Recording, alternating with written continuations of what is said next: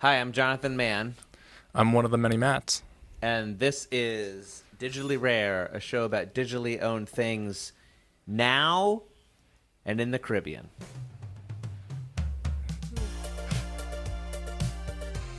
Digitally Rare. Digitally Rare. Hell yeah. On this episode, we're catching up with Halik Mall, the founder of Holders Land, which we'll hear all about, who's doing some really awesome stuff, and I just love this guy's energy, and so I'm excited to have you on. Yo, Halik. Yo, what's up, guys? Thank you for having me on. This is Yeah, gonna be welcome, really good. welcome. Yeah, we chatted the other day about what you're doing in Barbados and sort of building a community and how that ties into your music and stuff like that. Can you tell us, how you got here? Like, what put you on to this whole, like, I want to build a community, crypto, etc. So, I mean, like last year, I got off of my deal that I was on, signed to a record label, and I knew that. I think like coming on to the end of my album, you know, being made, mixed and mastered, I kind of had a feeling like, you know, I wanted to do something more, you know, not just, you know, say fuck You've the got that label like or moment whatever. for change. Yeah.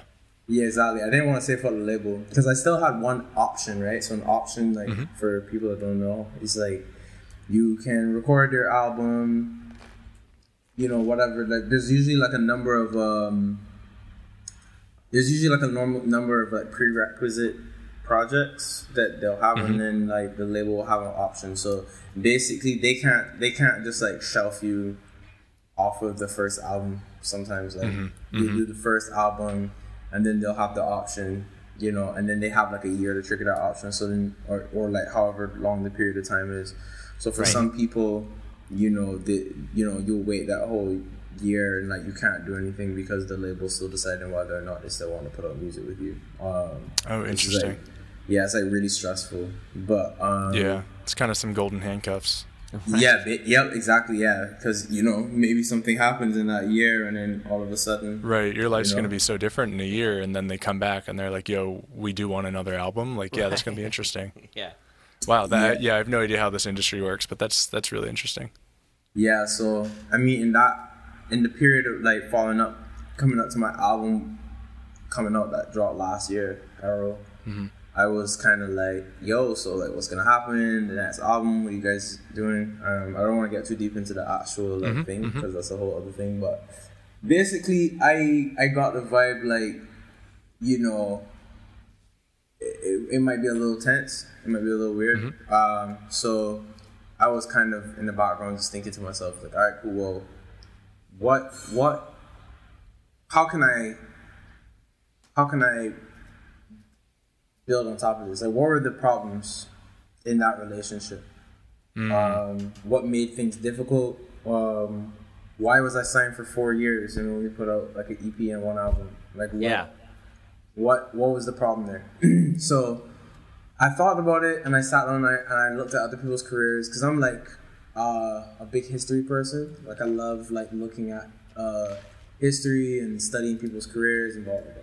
So I'm looking at artists. I say some of the biggest things that bottlenecks that I think exist in that industry is really like not being able to make the final album, demo, whatever without money, right? So usually you need money for the music videos, you need money for recording the album, you need money for features, you need money for mixing, mastering, all of the different aspects of it. And then let's not even get into like marketing and all that, right? And then the biggest issue is that there's just not even that much money to be made on the back end via streaming. So that's why you end up with artists in these crazy 360 deals, because then the label gets to eat off of your touring, all that kind of stuff, right? So it makes more financial sense in that way. Anyway, so point is, I kind of just realized that the album structure with the label just wasn't making sense. The revenue coming in from streaming was like very little, and honestly, like, you know, the math of it wasn't making sense. And I studied management and accounts, so my whole thing was like when I was looking at the balance sheets or I was looking at the reports and stuff, like I just, so then I approached them. I was like, yo, guys, like, we should try doing some alternative stuff aside from just, like, putting out music. Like, I feel like we should try and build interest in Barbados and try and do some events and stuff, because I know that it's a really viable market for me, and especially with the power that we have with me being signed to a label, you guys, being the label, we could probably try and, like, recoup some more of this money in some interesting ways. And they just weren't down. So then from that, I was just like, all right, you know what? Look, I'm not doing this. I'm going to build my own infrastructure, for these things that I felt were lacking, right? So, I should be able to, after my label deal, like, I should be able to record my own music. I should be able to put that shit out. I should be able to do everything and release it even without that backer, right? And that's what happens with a lot of labels, or, like, artists that are on labels where, like, they sign and then you don't hear from them after a while, maybe because the album didn't do well, and, like, now they don't have any resources, so they're depending on all these people to record them. But honestly, when you're not signed, or, like, a label drops you or something like that, you really have no ground to stand on. Most of the people that were supporting you on the come up are going to disappear because they don't see anything on the back end for them. So, right. The whole machine just eats you alive and spits you out. And I never wanted that to be me. So I was like, you know what? Let me build this thing, right? So I built this thing, and I was like, I know I want a studio. I know I want to do workshops. I know I want to share my journey with people. And, like, most importantly, I want to step to my next deal as an entity. Like, I want that everything I do is, like, being protected by this buffer, right? And it was really inspired, honestly, by, like, I've had some experience, like, being around Rihanna, and, like, watching how she operates on her, how she operates with her business, how she operates with her family, and, like, how she keeps them close and stuff. It's, like, really important, because especially for me, it's like I'm making things from an island, just figuratively and actually, and it's like, it's really important to keep like-minded people around you to, like, keep you sane, so you don't get, like, eaten up. It's, like, really important to have family around, have friends around. So I wanted this to be a place that could house me and my people. Anyone that I was inspired by, or, like, I felt inspired to help, like, we would have those resources to be able to do that. So the whole ethos behind Holders Land was very much not only just to create infrastructure for myself, but for anyone that I felt, had a like-minded, energy about them, and their core values aligned with mine. So we started it last year, and I was always, like, messing around with crypto. I got put onto crypto by my good friend Matt, and he really pushed me to research it more, get more information.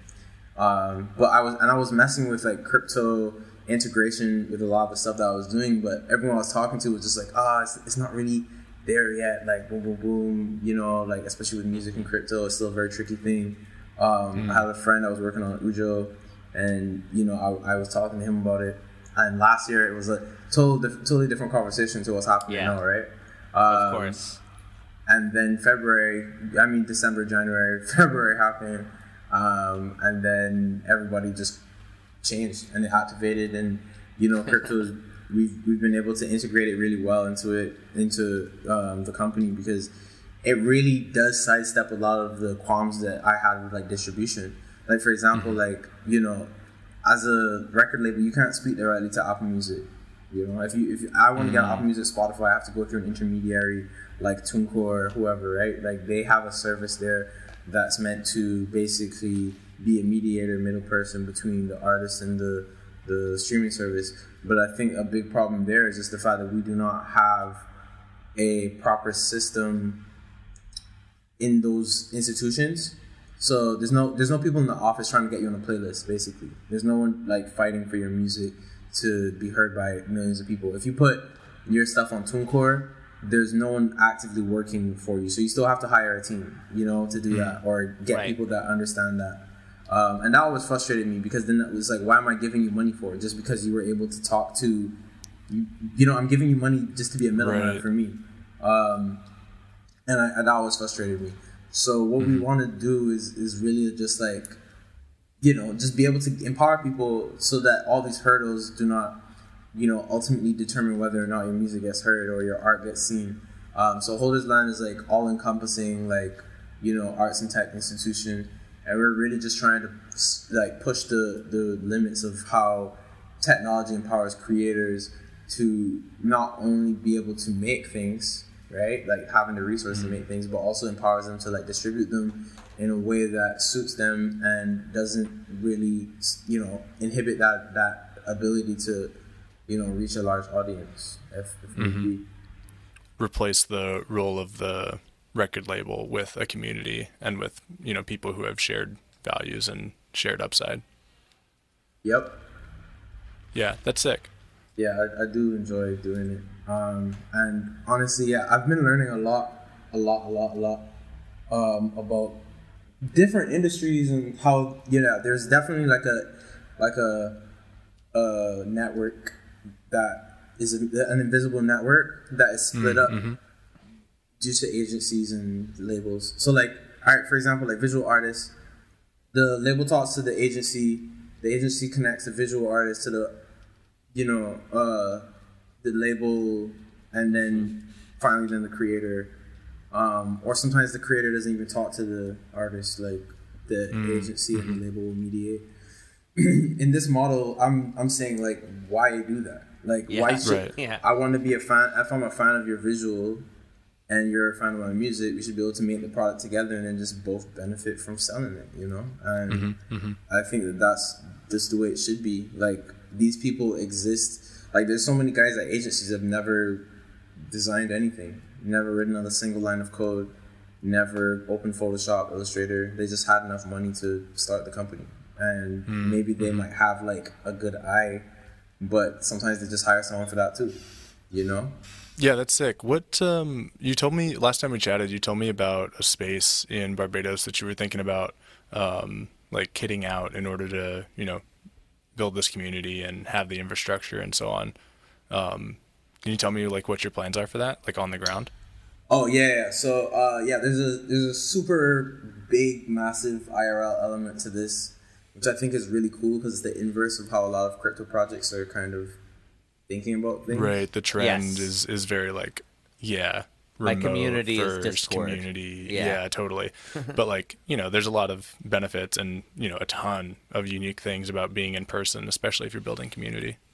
Yeah, 100%. I mean, like, I do not want this COVID thing to turn us all into... Have y'all seen, what's the movie? You know what I'm talking about, WALL-E? And then yeah, for sure. Yeah. Yo, we don't want to end up. me. We don't want to end up there. Yeah, I don't want to be like in WALL-E. So like, I was just in my mind. I'm like, all right, well, and I personally love throwing parties. That was one of my biggest things. You know, we were throwing a lot of successful parties last year because Barbados. We kind of were a little bit lax coming on to the second half of the year because we had stopped all tourists from coming in. So we had like a good 6 months of just being able to do stuff. But obviously that was not sustainable as we're a tourism economy. So come December, all the tourists came and then we were back inside. But, you know, we were throwing a bunch of parties. And the biggest epiphany for me was like when Rihanna came to our party in December. We threw a party and she showed up at like 3 a.m. and I stayed till like 6 or 7 a.m. Oh, wow. Yeah, it was crazy. And it was totally unexpected. And my whole thing about it was like, you know, when after that happened, because we started off just doing parties at like a beach bar, you know,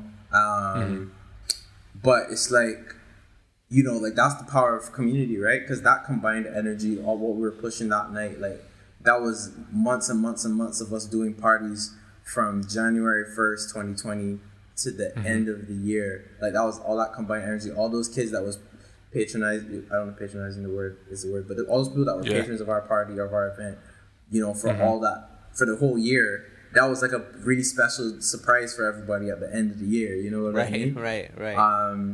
And it's like, I just realized that really wouldn't really happen. Like, everyone came into your IG live, that's like kind of cool or whatever. But like, just to have her there, like, partying with everybody was like sick. You know what I mean? And I just realized, like, yeah, like, not only is it, because a lot of people would tell me like, oh, Barbados doesn't move the dial, like it's a small country, like blah blah blah, but like actually not. Like it's actually really interesting because we were able to sidestep so many like social boundaries and barriers that would prevent something like that from happening, like say on the internet. And it's like, you know, that in-person interaction is just everything. You know, you can look someone in the eye and get their energy, their vibe, blah, blah. Even onboarding people with crypto is so much easier in person. Like, I can literally set you up with a rainbow and then just, like, send you something, and then now all of a sudden you get it. Whereas, like, I have to explain the cryptocurrency and all that to you on the phone. It's, like, not the same. People have mad questions, and you know, they might feel kind of weird because they can't see what you're doing on your phone. You know what I mean? Right. It's a little bit more complicated. So I personally just realized, like, yeah, in person is better. But yeah, back to the space. The whole thing about the space was like, you know, we started building the studio in a house, and we would realize like all these kids were coming over, you know, like working and stuff like that. And I mean, these are all friends of the, you know, the brand and part of our community, but the whole point was like, now we all had a place to converge and do things. You feel me? And we love those spaces. You know what I'm saying? Because like, if you're talking to somebody on the internet, you're like sending files over. It's like one little change could take like a day or two to actually, you know, do. And like, if you're in a room with someone, they could just click a button and make it happen. So exporting files is boring. No one likes doing any of that shit. And just like being around other people just helps. So yeah, we're opening a gallery, which will have like a really cool like food element to it too. And the whole point is really like, you know, not only to just help incubate artists here and throw events for locals, but also open up the space a little bit more to people overseas. Like, if you are digitally rare and you want to do a really dope presentation in Barbados, maybe you could do that. Or you could just decide you want to take a vacation and like come out here, and we can provide the space for you, and we have all the equipment that you would need to actually do that, you know? To do some art and collaborate. And yeah, totally. I love that, like, being around other people by default. It's that, I think that's where the magic is in in-person interactions. It's like, the internet is sort of intentional by default. You have to specifically go to a space for the most part. And there's something magical about just like, you know, working around other people such that you get these like, you know, serendipitous, spontaneous like collabs where it's like, oh, cool, you're working on that, I'm working on this, let's mix and match. Like, here's an idea that I had. Oh, here's an idea that you built off of that. Like, that stuff is priceless.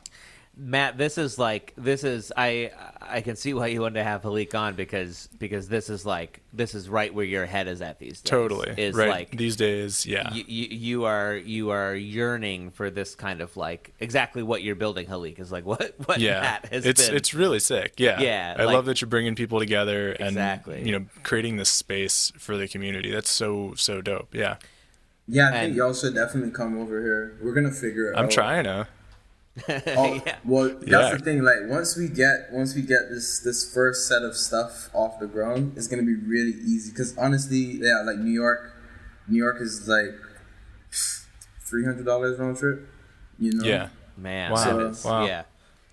So if you're building a project, I mean, like, it's so easy to, you know, come out, work in a really energetic environment. Absolutely. Yeah. Catch me on the next flight. I'm looking up flights from Hartford, where I live. Right. Oh, yeah. I like Connecticut. I have family in Hartford out too. Oh, you do? Oh, awesome. Yeah. Let me know if you ever come. Let me know if you ever come visit them. But yeah, we were chatting. Oh, $475 from Hartford, so not even. You know, it's like still very. You probably cheap. got to bounce through New York anyway. Right. Yeah, you can make might as well come visit. Yeah. Go on Skyscanner. That's what I use. Love yeah, that. Skyscanner's good. Love that. But yeah, you were telling me about, so all of these in-person events are sick and you want to build community, and we were chatting about like NFTs and how that could come into play, and especially with like, you know, physical events, giving people NFTs as like an onboarding thing. Can you tell us more about like what you're thinking about that and like how you might, you know, mix and match some NFTs into this community you're building? I mean, yeah, we're already doing it. So, I mean, all the Halik Mall NFTs are connected to Holdersland. We just sick. haven't really, we haven't. Are those on Zora? Yeah, they're on Zora.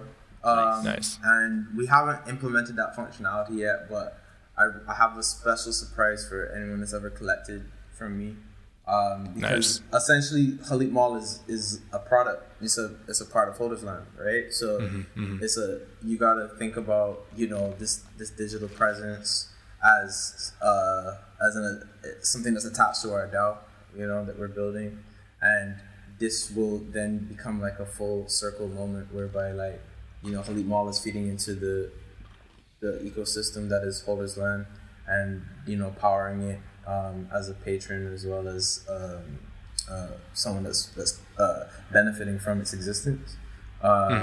So that's kind of like how I'm looking at the model right now, and there will be other products and things that will exist in this ecosystem. It's weird calling myself a product, but you know what I'm saying. It's like, right, it's that personal brand kind of thing. Yeah, exactly, and that's a company underneath that, right? So totally, like basically how I look at how the DAO model and NFTs can kind of work together alongside the IRL thing is really like, imagine you're attending this gallery, it's as simple as, I pull up, I have my NFT, I have my ticket, I have whatever, I get my entrance, then that opens me up to a whole new world of experiences that are centered around your identity on the blockchain, the things that you have in your wallet, you know what I'm saying? I feel like more people would start to, I feel like gamifying the experience of going outside is really smart. Like I think we saw that with Pokemon Go, how much people I was gonna say, that's it. That's like the main thrust of that game. Yeah, exactly, and it's like you think about all this stuff, it's like really simple to imagine, right? Like you're participating in this experience, this community experience, and you're kind of like building on top of your thing and like receiving all these like benefits, be it like NFT drops or specialty discounts or whatever the case may be, all because you have something that's attached to the digital world, which feels very real now. Like I feel like before it's like Twitter and Facebook and Instagram was kind of, or like I remember when you had MSN Messenger, like people don't even say BRB anymore. Right. It's just like being. It's weird, but like that word disappeared. You can't go AFK reasons. Anymore. You're always online. Yeah, you're ultimately like always attached to that, and I'm wondering like, that's had a really crazy thought. So that's how I personally believe. Like your internet self is like alive constantly. It's being interacted with constantly. It's being preserved and perceived and observed. And I think that the more we kind of realize how much is going on with that information and how it's kind of taken on a life of its own, I think people can get a lot more creative. Like even average ass people that just like go to parties and stuff like that, like, or like if they're not being creative with it, it will probably inspire them to do it more. And I think that crypto and NFT drops really help develop that. So right now, we're working on building a stack for our in-person events. So just like gamify it a little bit, make it fun. I don't know how much I could really say like specifically, but for me, like I really want my next album to have an IRL event, attached to it. And for sure. We'll do some cool things. Yeah. I dig the sort of offline to online or vice versa kind of interactions, especially if you're like a patron of your album and you go to a party that is thrown by Holders Land. Like, maybe there's something attached to that. I also really like the idea of getting an NFT in the physical world somewhere and using that as, either a ticket to something or like an enhancement to something else. It's like, cool, you went to Holders Land HQ in Barbados and now you're going to the party that they're throwing during ETH Paris. Like, bam, there's something special happening, right? And you can use that to like augment in-person events. And I just think that's really sick. Yeah, I'm personally really stoked on. I feel like everyone's just gonna do it. It's just gonna become a big part of, because especially there was the whole thing with bundling in music, and that kind of got oversaturated to a point where it's just kind of. I remember when Jay-Z did the Samsung thing, or when it was YouTube, they did the iPhone thing, and everyone was mad because they had this album that they didn't listen to on their phone. Yep. The U2 album, So it's like we're finally reaching a weird singularity point with the technology, so it's not like as wonky anymore, and it's a lot more personable, and I think that that's really cool. And I don't know. I look forward to, especially just being so early in this whole kind of like NFT boom and just like kind of like crypto just kind of really gaining some serious legs now. I'm really interested to see how that turns into more of a relationship between like platforms, creators, and kind of the communities that are around both of them. Like how do we kind of make that like more of a thing? Because I'm tired of seeing like the guy that did the MasterCard logo, you know, he's just kind of just existing in the world.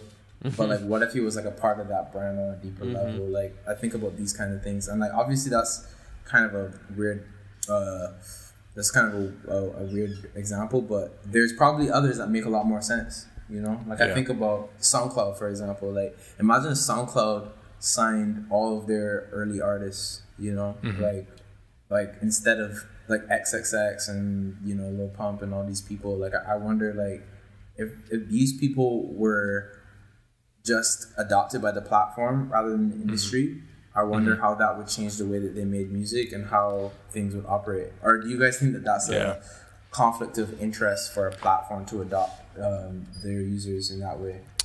I don't know if it's a conflict of interest. I think it might actually be one of the biggest advantages that this like new model of doing business has over the traditional model is if SoundCloud is giving equity, or more specifically, if SoundCloud is owned by the people who make SoundCloud good, you that creates this like incredible feedback loop of success, right? Do well, you are rewarded, and by proxy, when other people do well, you're rewarded, and vice versa. You like share the upside, and I guess also share the downside. But it's that like sort of anti-fragility that makes it really interesting, and of course the network effects of that are super wild. So I think that is like, I think that's one of the big unlocks of Web3, and people have been talking about this for ages. Is like, yeah, you can have a platform co-owned by the people that made it worth something, and that is a competitive advantage over something like Spotify, where you get nothing.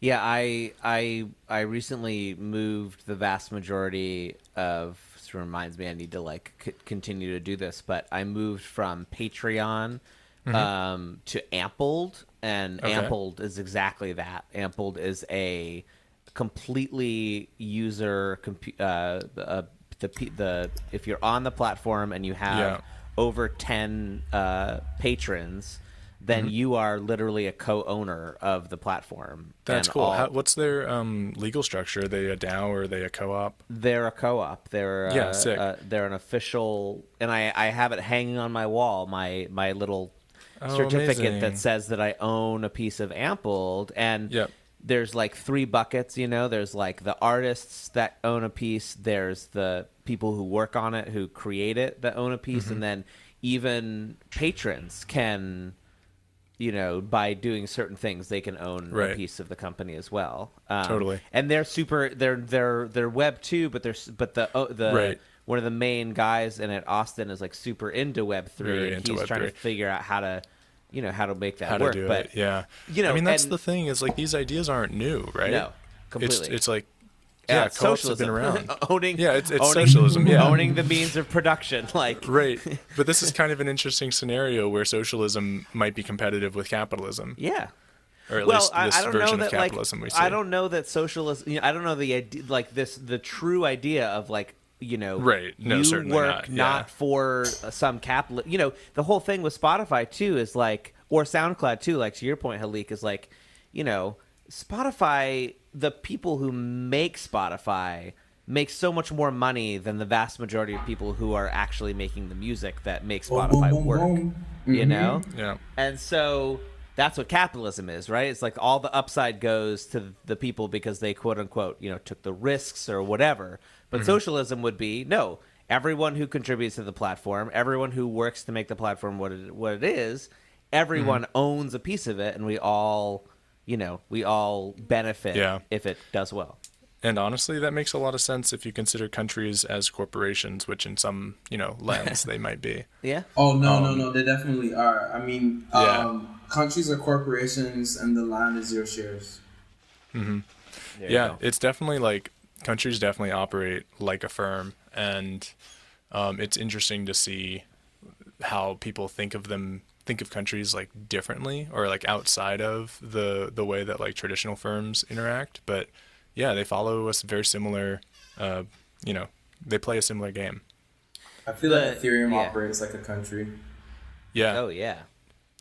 But yeah, so like these ideas aren't new per se. It's just that like Web3 makes it much easier in certain scenarios and much harder in others to do this kind of thing, right? So like you can take Uniswap and decentralize it, and that's incredible. Could you imagine having this many like stakeholders in a co-op kind of thing, dealing with legal implications of international ownership and everything? It's like, why would you can't even conceive of it.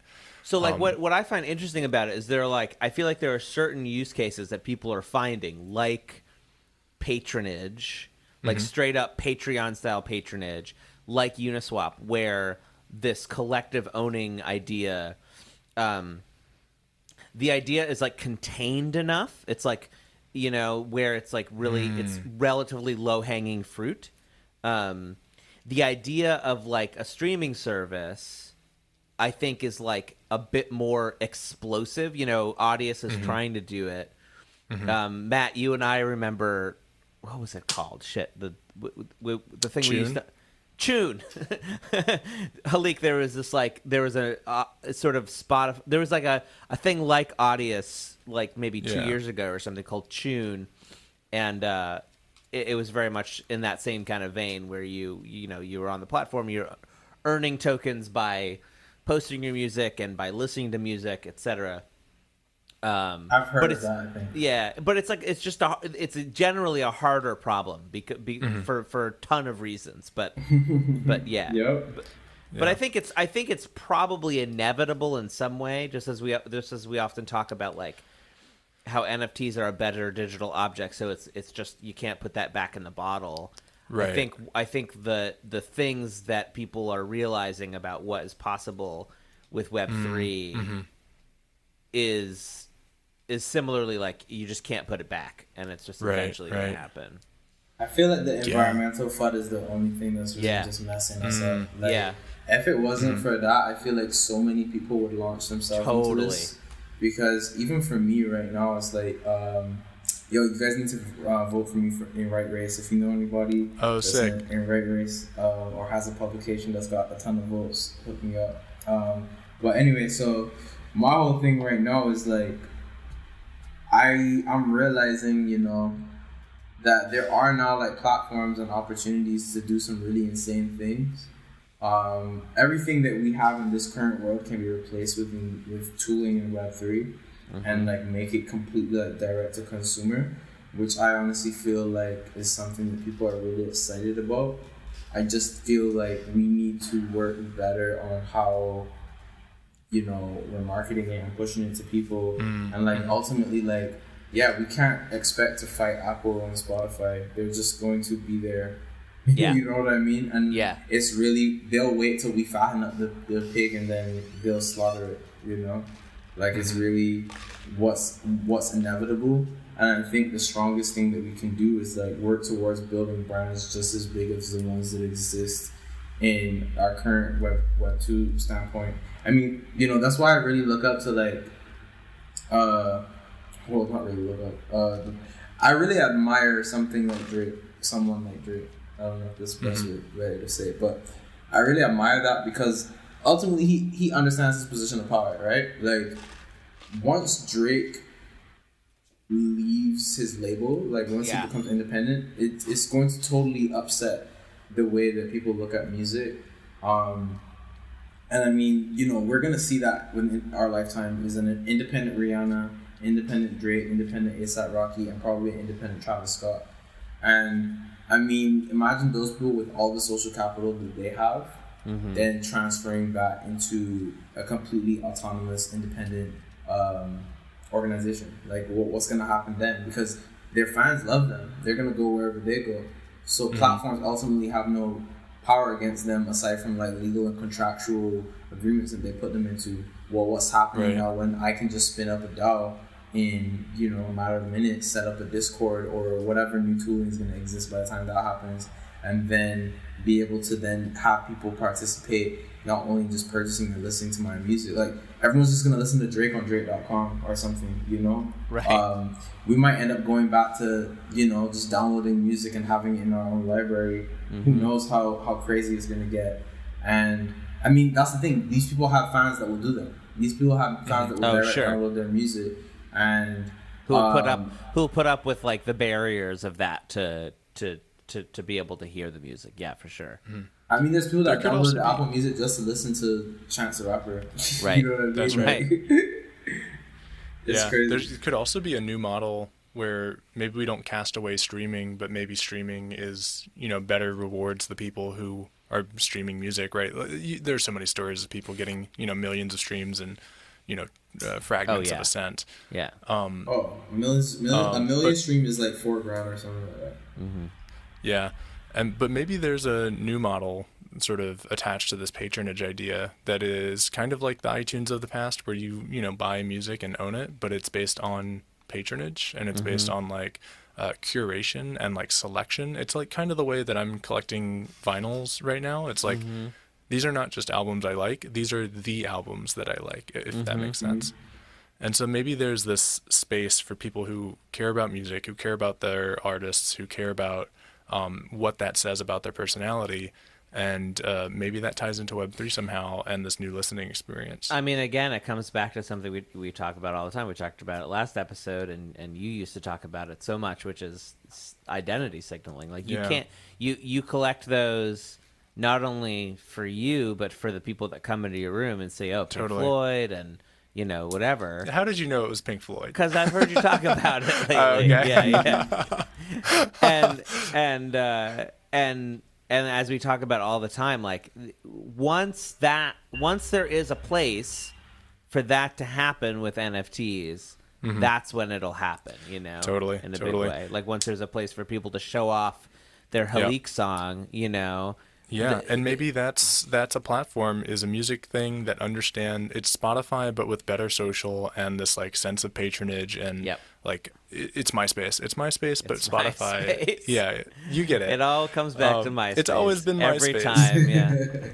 Every There's time. Like the meme with the guy in space. Yeah. Oh no. Oh yeah. It's always been. Yes. Yo, that's good. Yeah. Always has been MySpace. And I also feel like these hybrids that are existing now with audio-visual, is going to create a new class of digital asset too.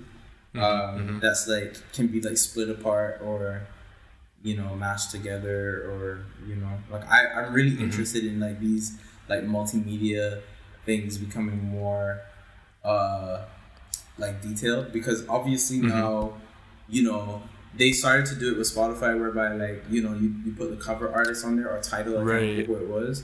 So, like, imagine now, like, you have these animated, you know, digital That's a great point. On top of the music. It's a new asset class entirely. That's really interesting. Yeah, that's something that Eclectic Method actually talked about. Is if you're the kind of artist who wants to make this audio-visual thing, there was no context and medium with which that was. There's no outlet for that until NFTs, because, you know, you can't make money doing it, no one collects this, so you end up working for an advertising agency or something and making music videos or whatever it is.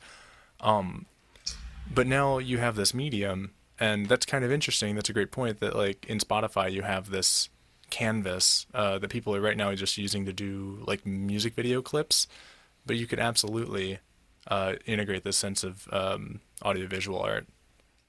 Yeah, because I think, like, okay, well, with music you have the master, you have publishing, you know, and then you have streaming revenues, you have, you know, the TV syncs, now you have NFT, which is a completely new, like, revenue stream if you add that on top of streaming.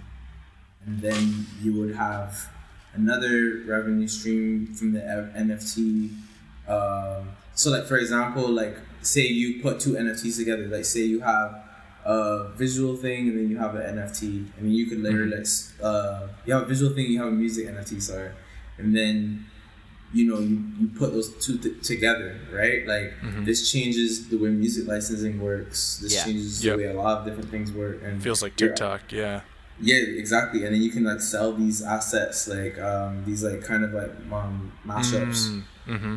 Yeah. Yeah, it's kind of like how what's that project? Something Lines, where you take an autoglyph and use that as a base to mint another piece of art. Jonathan, do you know about this? No, I don't remember that. Yeah.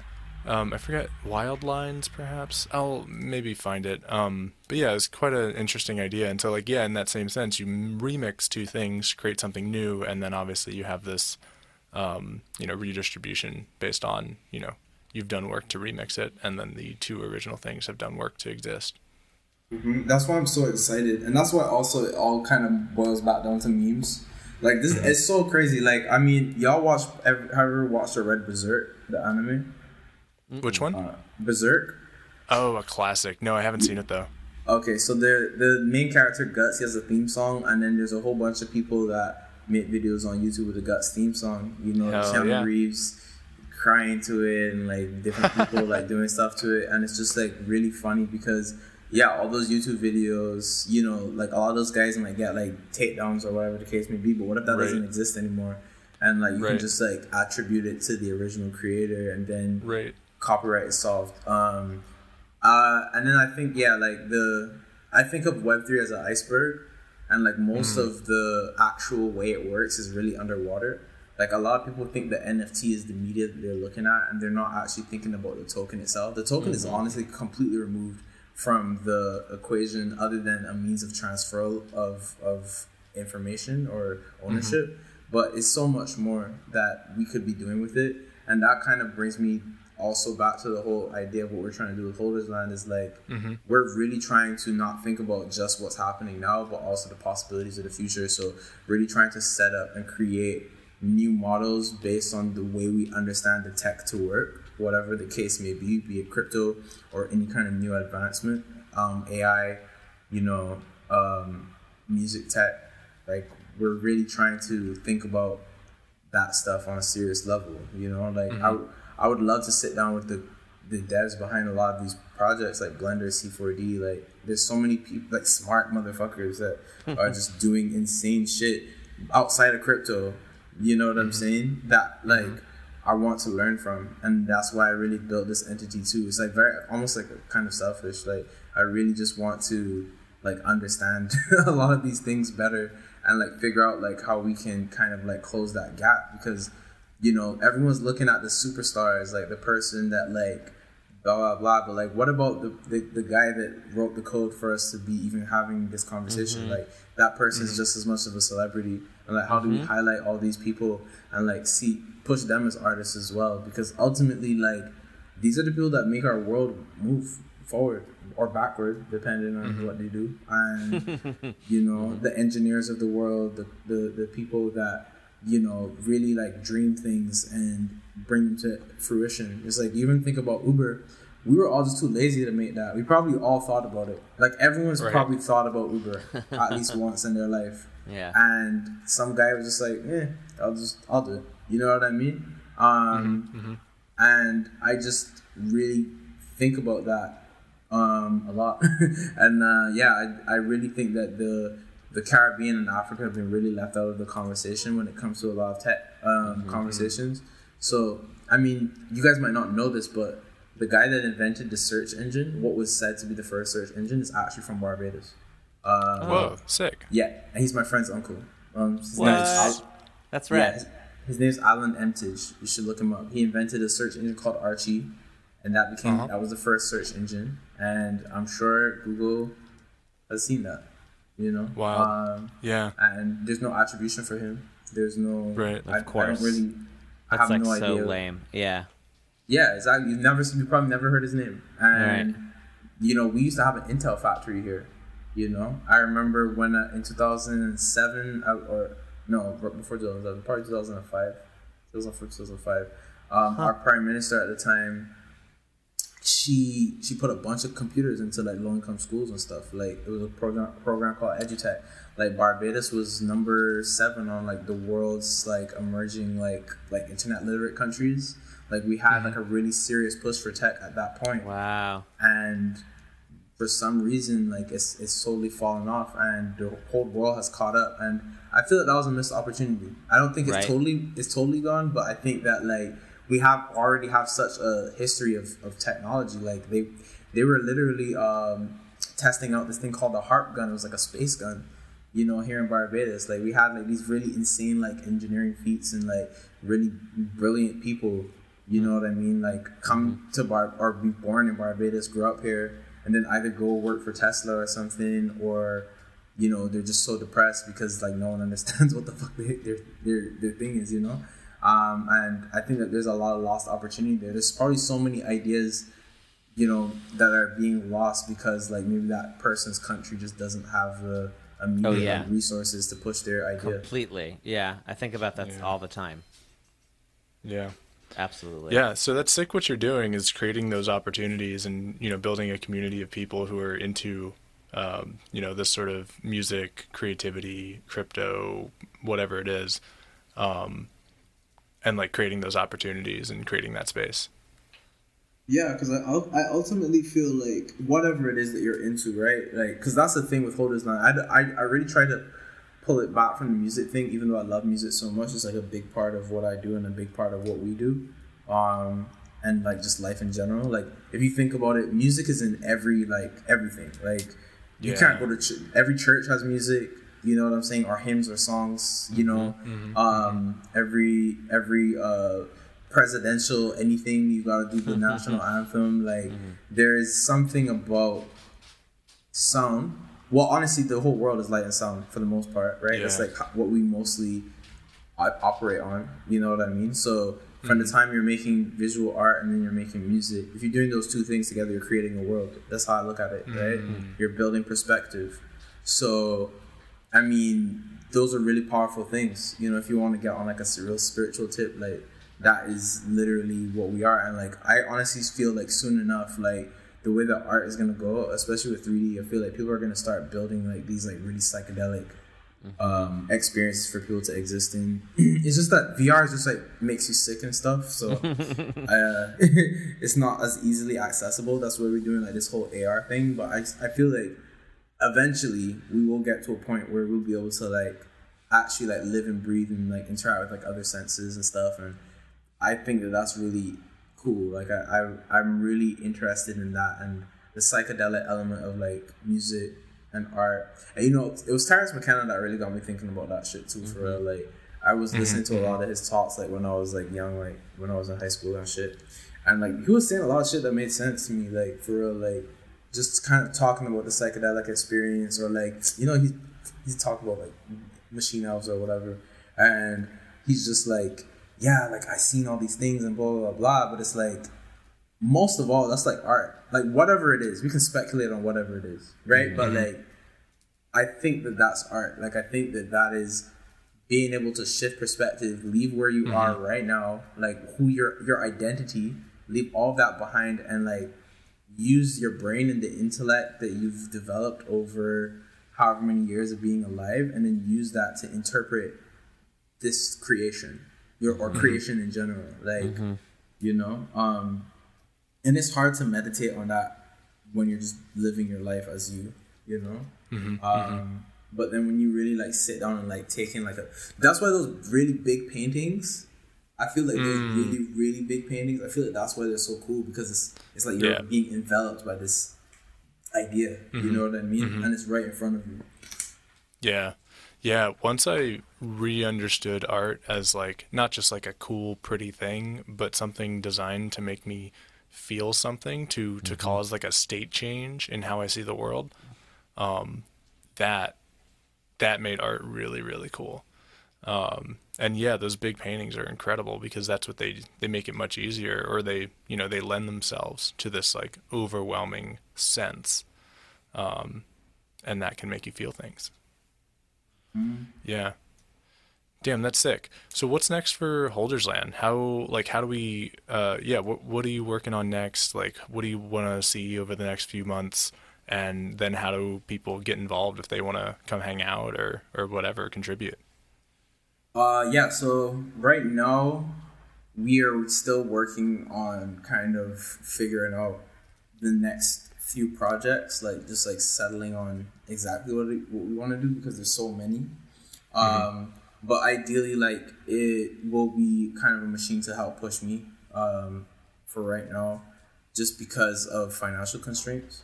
We're going to be really trying to push me and some of the other artists that we're working with kind of like in tandem with that, and then kind of use that as a launch pad to kind of just like get everyone else on the door.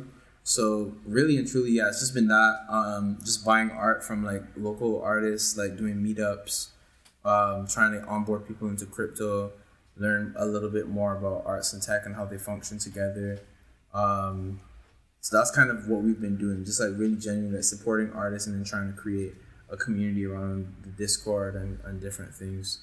As far as support goes, we're really, really trying to get more people to tap in, especially devs and people that are sick with computers, because I have honestly been doing a lot of it on my own, as far as like, you know, making the website or like whatever the case may be, and I am only but a human.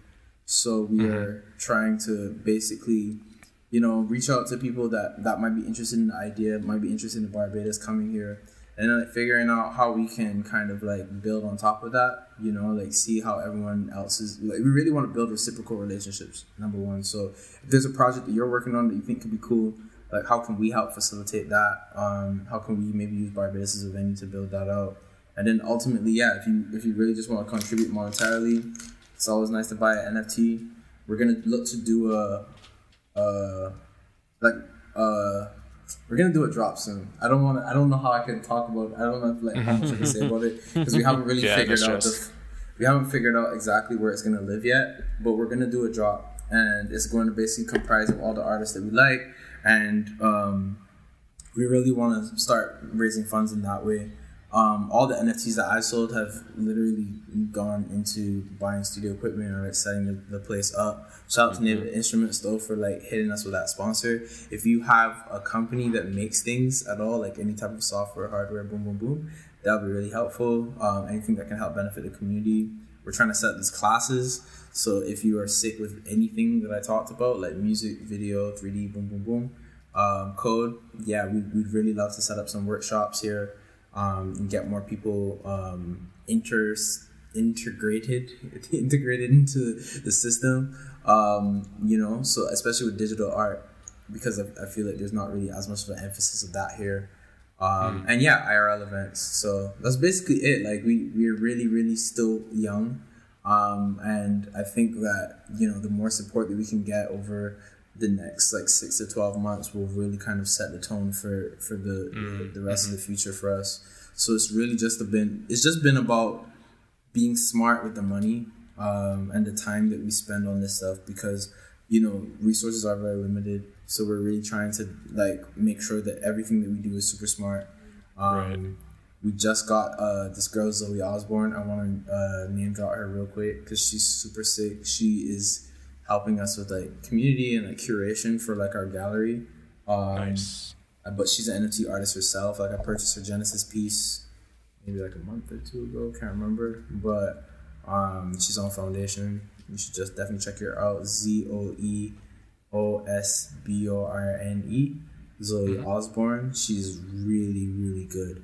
And yeah, they're really just like, just trying to support people like her. You know, my business partner, Rajat Fenty, you know, he's got some cool stuff coming out soon.